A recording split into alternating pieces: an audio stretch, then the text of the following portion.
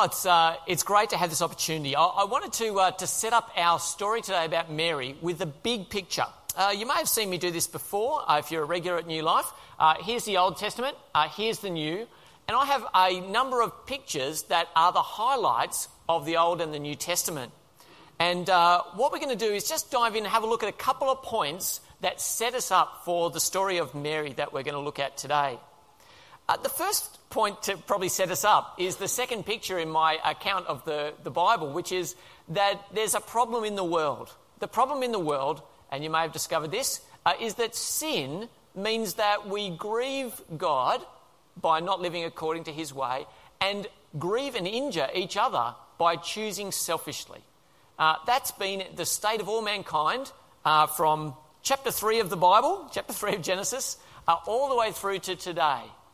And what we need is hope and a saviour. And so right from the very start of the beginning of the Bible, we are looking forward to someone who will do something about the sin problem. If we fast forward a little bit, we come to God's people in the land of Israel, and God puts over them kings. And there's a very famous king, King David. There's a promise made to King David that one day one of his descendants will rule on his throne forever. One of his descendants will rule on his throne forever. And so King David is a great and mighty king, but he looks forward to a greater king who will come, someone descended from him who will rule on his throne. We also see in the Old Testament that despite the fact that God had given Israel some good kings, there are a bunch of terrible kings as well. They did an appalling job, and it meant that the promised land that God had given them gets taken away, and God's people with a big broom get swept out of the land and sent far away from the place of his pleasure. They get sent to the ends of the earth, really, well, across to modern-day Iraq and Iran. They lose the promised land because of their sin. Right at the end of the Old Testament, we have this wonderful account that God brings his people home from exile. He brings them home and sets them back to Jerusalem. And then back in the land, the people are longing for the fulfillment of the promise to David. Where is our king? Where is the great king that was promised? Where is God's plan now that we're such a broken people? That's basically the note at the end of the Old Testament. Expectation, hope, and longing. We get to the New Testament, and that's where the Gospels, Matthew, Mark, Luke, and John, and we've got Luke open in front of us, tell us the story of what happened next. What happened next? So where are we? Well, if you've got the passage open, have a look with me at verse 26. It says, in the 6th month of Elizabeth's pregnancy, God sent an angel, Gabriel, to Nazareth, a town in Galilee. Well, let's zoom in a little bit. You can see your red marker there. We're here in the Middle East. Coming a bit closer, we're in Israel. And we're in, well, it's interesting to note, we're not in Jerusalem. Now, all of us will go, of course we're not in Jerusalem. Everybody knows that it all happens somewhere else. But here's the point. God's big intervention in history is about to be noted. And it's not going to happen in his holy city, the capital city of Israel. It's not going to happen there. It's going to happen up north in a place called Galilee. Now, that should cause us this morning to go, huh? But we probably don't have enough energy for that, so let's just let that go. The reason that it's so striking, though, is because Jerusalem is the place where God's temple is. It's the place where he said he was going to dwell. It's the centre of the nation. It's been restored in all of its majesty and power by King Herod, and here we are in Jerusalem. But that's not where God's intervention is happening. It's happening in Galilee, up north here. And you kind of go, Galilee, what's Galilee like? Well, Galilee's like Tasmania. Good, I like the laugh. The laugh's helpful. It says in the scriptures, people said, Nazareth, can anything good come out of Nazareth? So if you're having a little chuckle about Tasmania, you're absolutely right. All the sophisticated people in Jerusalem would have thought that they were a bunch of hicks living in Galilee. Okay, they really would have. And so here's the thing. Where's our story today start? It starts in a backwater. It starts in Tasmania with an angel appearing. Now, the angel appears to Mary. And I don't know what you think of when you think of Mary. There are all sorts of different depictions of her, aren't there? And apparently, I'm not really very much aware of these things, but apparently the colours that Mary wears are really important if you're into this kind of Mary iconography. So blue is for her purity and red is for divinity and all these sorts of things. I don't know too much about it, but there you go. If you can look up there, the far bottom right one, that beautiful Anglo-Saxon lady there, that's how she's typically portrayed. In fact, in the Bible that was put together for TV, that's actually Mary from the Bible TV series. She's shockingly Anglo-Saxon. Let's start by acknowledging the fact Mary would have looked nothing like that. In fact, Mary probably would have looked much more like this. Surprisingly, she would have looked Middle Eastern. You might be surprised at how young she looks. It's a different world to us, if I can say that this morning, church. And people could well have been betrothed at ages sort of 13 and 14. And so for her to be a virgin, pledged in marriage, it's quite possible that this young Middle Eastern woman was somewhere in the realms of 13 to 14 years old. Now that's pretty extraordinary, isn't it?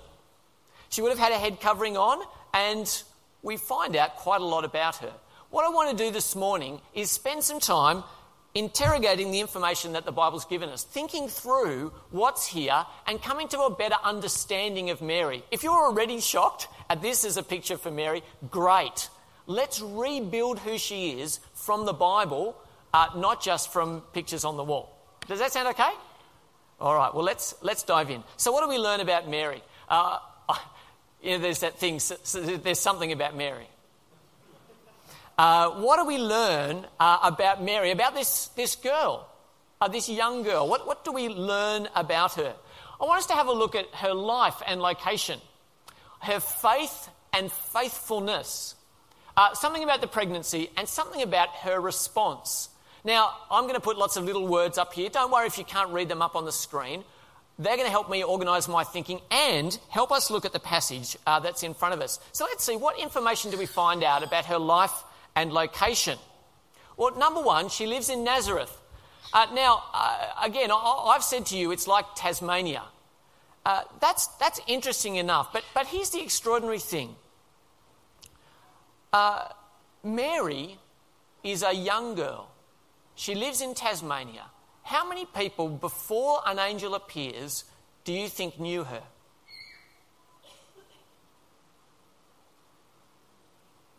There can't have been many. She lived in a small town. Were there 1,000 people in Nazareth? I don't know. There might have been 500. There might have been 200. It's not a huge place. So all the locals might have known the young girl called Mary. But I'm telling you, no one else would have. She's a household name around the world today. That's extraordinary. But here's the thing. God, the God of the universe, noticed her. Do you see this? The God of the universe noticed her in a backwater called Nazareth. She lives in Nazareth. She's a virgin.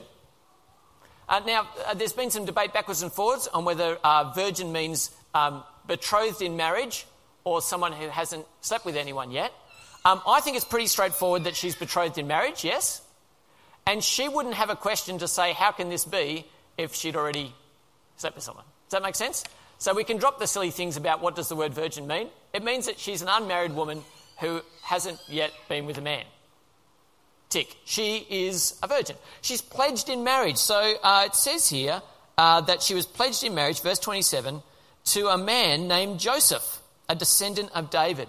So she has the pledge made, but she's not married. She's in the engagement period is basically what that means for us.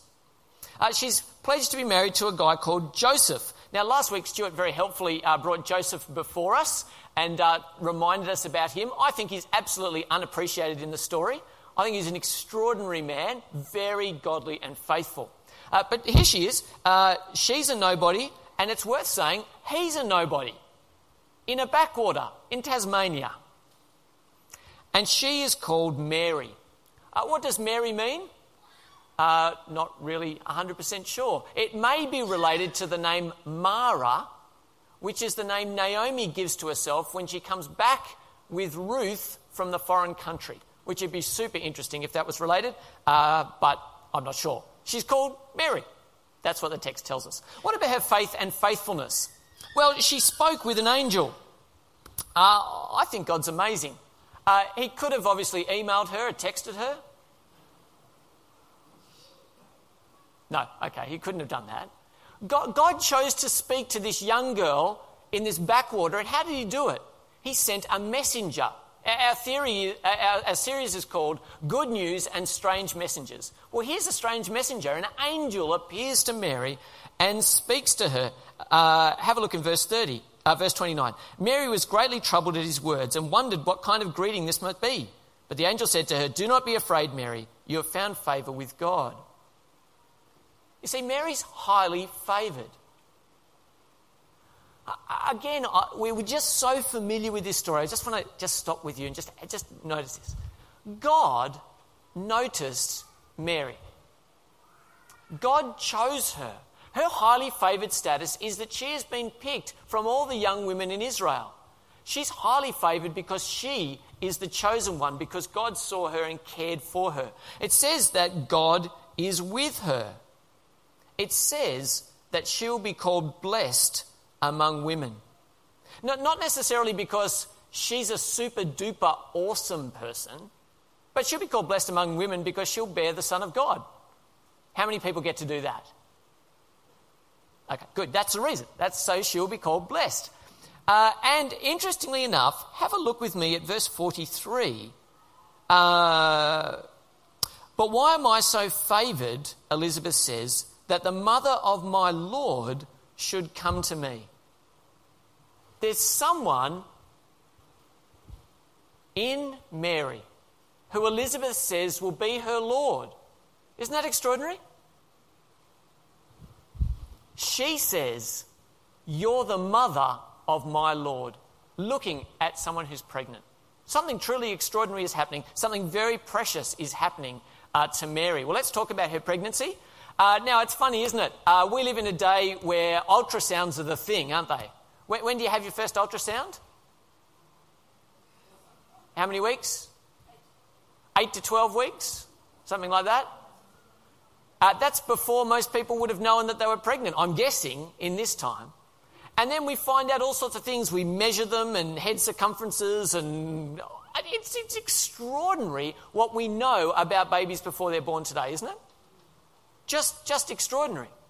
So in our day and age, to have something say you will give birth to a boy, we kind of go, "Oh yeah, no worries, it's easy to know. The angel just carried out the ultrasound." It's funny, isn't it? You know, at some level, how many sexes could the baby be? Only one or the other. But it's proclaimed in advance that she will give birth to a boy. Quite amazing. And that the boy will be conceived, it says, by the Holy Spirit. Have a look at verse 35. The angel answered, "The Holy Spirit will come on you, and the power of the Most High will overshadow you. So the one born to you will be called the Son of God." Quite extraordinary. Seems ordinary in our day and age. Amazing in that day.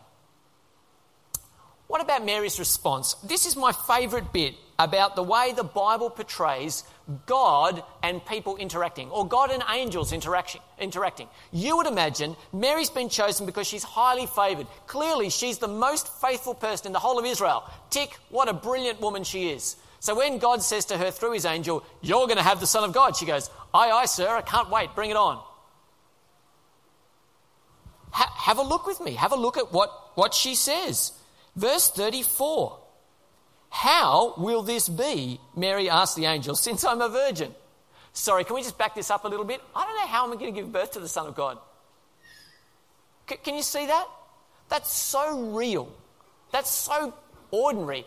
Wow, I'm speaking to an angel. The angel's just said I'm going to give birth to the Son of God. I could just say, "Thank you, goodbye." But she says, "Actually, I just want to check it out. How's that going to work? I don't know how this is going to be." I love the reality of her asking the angel, "Tell me what's going on. Tell me how this can possibly be." Yet, how beautiful is her response? Have a look at verse 38. The angel explains to her what's going to happen. In verse 38, she says, I am the Lord's servant, Mary answered. May your word be fulfilled. Then the angel left her. Think of how vulnerable she was. Think of how trusting she was. Think of how beautiful her servant heart is. I am the Lord's servant. May I be a tool in his hand. How extraordinary. I think she's just fabulous. And then she sings a song of praise to God, which was brought to us before. I would love to be able to sing. I'm not going to sing in front of you. But it is an extraordinary song. And it shows us that she really knew God's plan. Well, let's see. What do we learn about this unborn Jesus? The one who's going to be coming. What do we learn about him? Some things about his life and location, his future, and what he will be called. We said he'll be a boy. Great. We know that already. He's spoken of before his birth. This is the really interesting thing. I heard someone say the other day, there are thousands of babies who were born to become a king. Right, so if you're born in a royal household, what's our current next line of descent through the Windsors in England? Who have we got? So we've got Charlie, obviously he was born to be a king. I think we're all secretly hoping he doesn't get up, is that right? Who's the next in line? William, right. So William, right, born to be a king, right? Fantastic. How brilliant is that? Here's the thing. Jesus was a king who was born. Can you see the difference? Jesus existed. The Son of God existed before his birth. He was the King of the universe and he was born. The King was born. The King was born. And so he is spoken of, he's prophesied 700 years before his birth. Isaiah writes about him. A king will come. What about his future? Well, these are some of the things that we learn about the future of this one who is to come. Have a look at verse 32. He will be great and will be called the Son of the Most High. The Lord God will give him the throne of his father David, and he will reign over Jacob's descendants forever. His kingdom will never end. Well, that's not a bad resume, is it? Don't we all have great hopes for our children? One day they might grow up to be I don't know, what do you hope for your kids? We have all sorts of expectations and hopes, don't we? But here's this, Mary is told, your son will be okay. He'll get on. He'll be called the Son of the Most High God. He'll reign on David's throne forever. What an extraordinary promise of the future of her son before he's born. Just extraordinary. And what will he be named? Well, he'll be called Jesus. It says back there in verse, what verse is it? No, I've lost it. You guys can see it there? 31. You will conceive and give birth to a son, and you will call him Jesus. Jesus, God saves. He will be called the Son of God. There aren't too many people who bear that name. He will be called Elizabeth's Lord before he's born, and we spoke of that before. He's going to be a king. He's going to be a king. So we learn something of Jesus even before he's born. What do we learn about God the Father? What do we learn about God the Father through this little episode here? What about his involvement? Well, first of all, as I say, he sent an angel. So God says, I want to reveal my plan. We just know that it should be like this. So think with me for a second about an alternative possibility. God could have sent his son into the world by just having Mary become pregnant. Couldn't he? He could have waited until Mary was married for 10 years and all of a sudden she falls pregnant and it's God and their fourth child is the Son of God. Could have happened. Not how God did it. He's fulfilling prophecy in the Old Testament, which says that a virgin will give birth. More than that, he cares about Mary. Yeah? So he tells her in advance, I love you, Mary. This will happen to you. I'll even answer your question because I care for you. So God sent an angel. It's not in Jerusalem, so it shows us that God cares about all of his people. This is really important. It's tiny writing up there, but I want you to know that the baby that's to be born is an act of creation, not procreation. Creation, not procreation. What does that mean? Well, if you're a Greek, guess what happens in your stories, in your legends? What happens is gods come to earth and have sex with people. They do. So there is that happening. Now, that is not the account here. God doesn't come to earth. You get the point without me being too explicit here, do you? We're not doing a Greek thing here. We're doing something absolutely extraordinary. Just like God took the soil and breathed on it and created a living man with Adam, so too a holy embryo will be born. Something truly extraordinary, an act of creation, not procreation. I think that's really beautiful.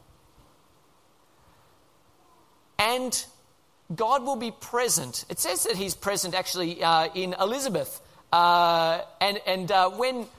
When Elizabeth, who's pregnant with John the Baptist, meets Mary, who's pregnant with Jesus, it says that the baby leapt in her womb, leapt with joy, recognising his cousin. God is involved in every part of this.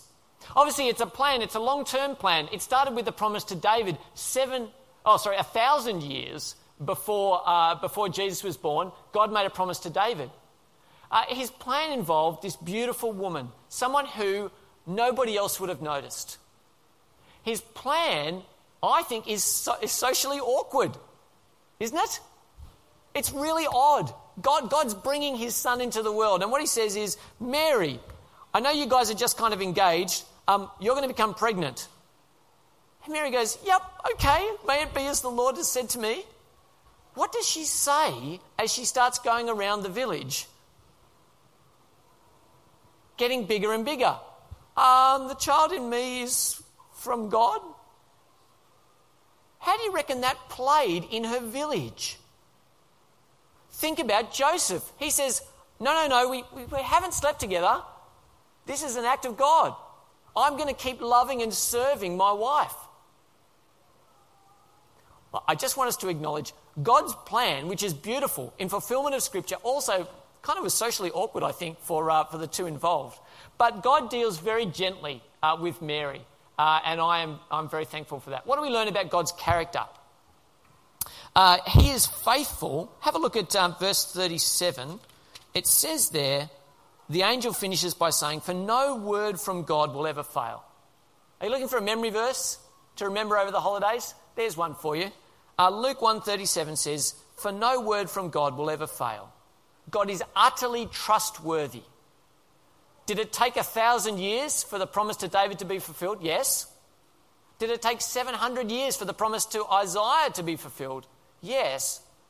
Did God keep his promise? Absolutely. God is mindful of the humble. He sees Mary and notices her. I think that's beautiful. And he notices faithfulness. No one else would have seen Mary's faithfulness, or maybe her family would have seen it. But the living God, remember that Google Earth picture I had at the start? Zoomed up so we could see all of Europe? Do you remember that? Now, if we were looking down on that, how many people do you reckon you'd see? I don't know. Several hundred million, yeah? Here's the thing. God looks at his country, finds in it a 13-year-old girl who's faithful and chooses her. Extraordinary. God sees faithfulness. Your faithfulness will not go unobserved by the living God. He's full of mercy in dealing with her, and he is a champion of the weak. So what's the appeal of Mary? Mary has all sorts of positive things said about her. Why are we so positive about Mary? Well, here's some suggestions. We've got to keep remembering who Mary is. I think there's something about her that's approachable. She's a human being. She's a mum. That's good. She's approachable. She's understanding. There's something about her getting us because she's a woman. She's motherly. When my boy falls over and stubs his toe again in his Crocs again, and I pick him up. I love him, and I love holding him as he's crying, and I say to him, look at this, or do something with your other hand, and he forgets about it straight away. But there are some times when he falls over, and the person he really needs a hug from is who? Mum. And you'll know this in your own lives, even as adults, sometimes you just need a hug from mum.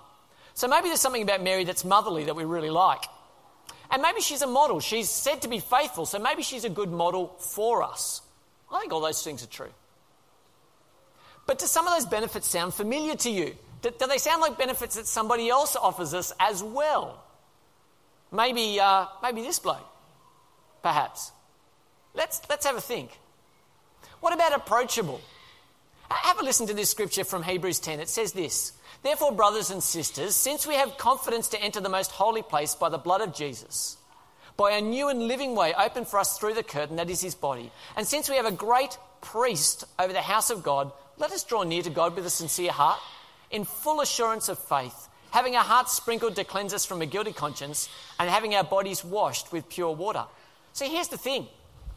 God is approachable. He's approachable because of Jesus. Whenever we're worried, is God approachable? The Bible assures us again and again that through Jesus, God is absolutely approachable, and we can approach with confidence. So that's good. What about understanding? Mary gets us because she's like us. Well, yeah. How about this? Hebrews 4 says this: "Therefore, since we have a great high priest who has ascended into heaven, Jesus, the Son of God, let us hold firmly to the faith we profess." Check this out, brothers and sisters. "For we do not have a high priest who is unable to empathise with our weakness, but we have one who has been tempted in every way just as we are, yet without sin." Does God understand us? Yes. How? His Son has walked amongst us and been one of us. Understanding is available through Jesus. What about motherly? Is Jesus motherly? Well, that's a bit of an odd one. How about we go with, is Jesus compassionate? Is Jesus compassionate? Well, again in Hebrews it says this: "Let us then approach God's throne of grace with confidence so that we may receive mercy and find grace to help us in our time of need." Is Jesus compassionate? Absolutely he is. Where do I go to find grace and mercy? Where do I go? I go to the throne of God, and I go with the Son of God. What about a model? I'm not saying Mary was a model. She looks pretty nice, I'm sure, but a model. Here's what the guys said. Jesus was walking beside the Sea of Galilee. He saw two brothers, Simon called Peter and his brother Andrew. They were casting a net into the lake, for they were fishermen. "Come, follow me," Jesus said, "and I will send you out to fish for people." At once they left their nets and followed him. Who should our model be? Who's the one who's got a call in our life to say, "Come, follow me"? Who should we look to? And the answer is, good answer. Good answer. It's always the answer, isn't it? Jesus. So who do we look to? We look to Jesus. And what does Paul say? The Apostle Paul says in 1 Corinthians 11, he says, "Follow my example as I follow the example of" who? You're going to get this. Who? Jesus, that's right. So who are we to model after? Who's the one set before us? Thanks, guys. Who's the one set before us who we're to model our life on, that we're to follow after? Well, it's... Absolutely it is. Absolutely it is. So what does Jesus tell us about Mary? What does Jesus tell us about Mary? There's just some nice things here for us to be aware of. This is really great. Jesus is walking along, and as Jesus was saying these things, a woman in the crowd called out, "Blessed is the mother who gave you birth and nursed you." I don't know how she did it, but she's calling out in the crowd. It wasn't quiet, and it probably wasn't very couth, right? So here she is, Jesus teaching, and this woman just goes, "Blessed is the mother who gave you birth and then nursed you." And what's Jesus' response? See, it's his mum, right? What's Jesus' response? I think this is so beautiful and encouraging. He replied, "Blessed rather are those who hear the word of God and obey it." Does that surprise you? The woman calls out and says, "Blessed is your mum." The answer is she's blessed, isn't she? It's in the scripture here. What does Jesus say? No, blessed rather are those who hear the word of God and obey it. Do you know who that could be? You and me. Isn't that extraordinary? Jesus is saying even more blessed potentially, than Mary are those who hear the word of God and obey it. Amazing. What else does Jesus say about his mum? You know, in this time, it was the son's duty to look after the parents. Kids look after their parents in their old age. That just makes sense, doesn't it? Does Jesus get to grow old? He doesn't, does he? He dies hanging on a cross. I want you to see how he fulfills the duty of a son to his mother. Have a listen to these words from Luke 19. Near the cross of Jesus stood his mother's sister, Mary, the wife of Clopas, and Mary Magdalene. I love this. When Jesus saw his mother there and the disciple whom he loved standing nearby, he said to her, "Woman, here is your son." And to the disciple, "Here is your mother." And from that time on, this disciple took her into his home. So Jesus is dying for the sins of the world. He's paying the price for our rebellion. He is bearing the weight of sin of all of humanity. And as he hangs on the cross, who does he think of to care for? Isn't this beautiful? He cares for his mum. And he says, "Mum, I am putting you in the hands of my disciple who loves you." I just think it's extraordinary. Did Jesus care for Mary? Absolutely he did. He loved her and he cared for her. Are there any special lessons here for women? I put this up like this. Women, please pay attention. Men, you can sneakily look on because I think they apply to you as well. First thing I want to say from looking at Mary is be faithful. Be faithful. God sees it. Your faithfulness will not go unobserved. Be ready to obey. I mean, how awesome is Mary? She just says, "Yes, Lord, use me." Would we be ready to do that? Are we making our lives available to God? Are we making it an open book and saying, "Here I am, I'm your vessel, use me"? Be ready to praise. Mary's standing there and she composes this awesome song. She bursts forth into song. Do we know words of praise? Can we give thanks for God's faithfulness? That's my last point. Knowledgeable of your God.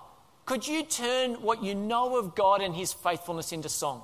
Even tunelessly, because you know him and you love him. What about Jesus?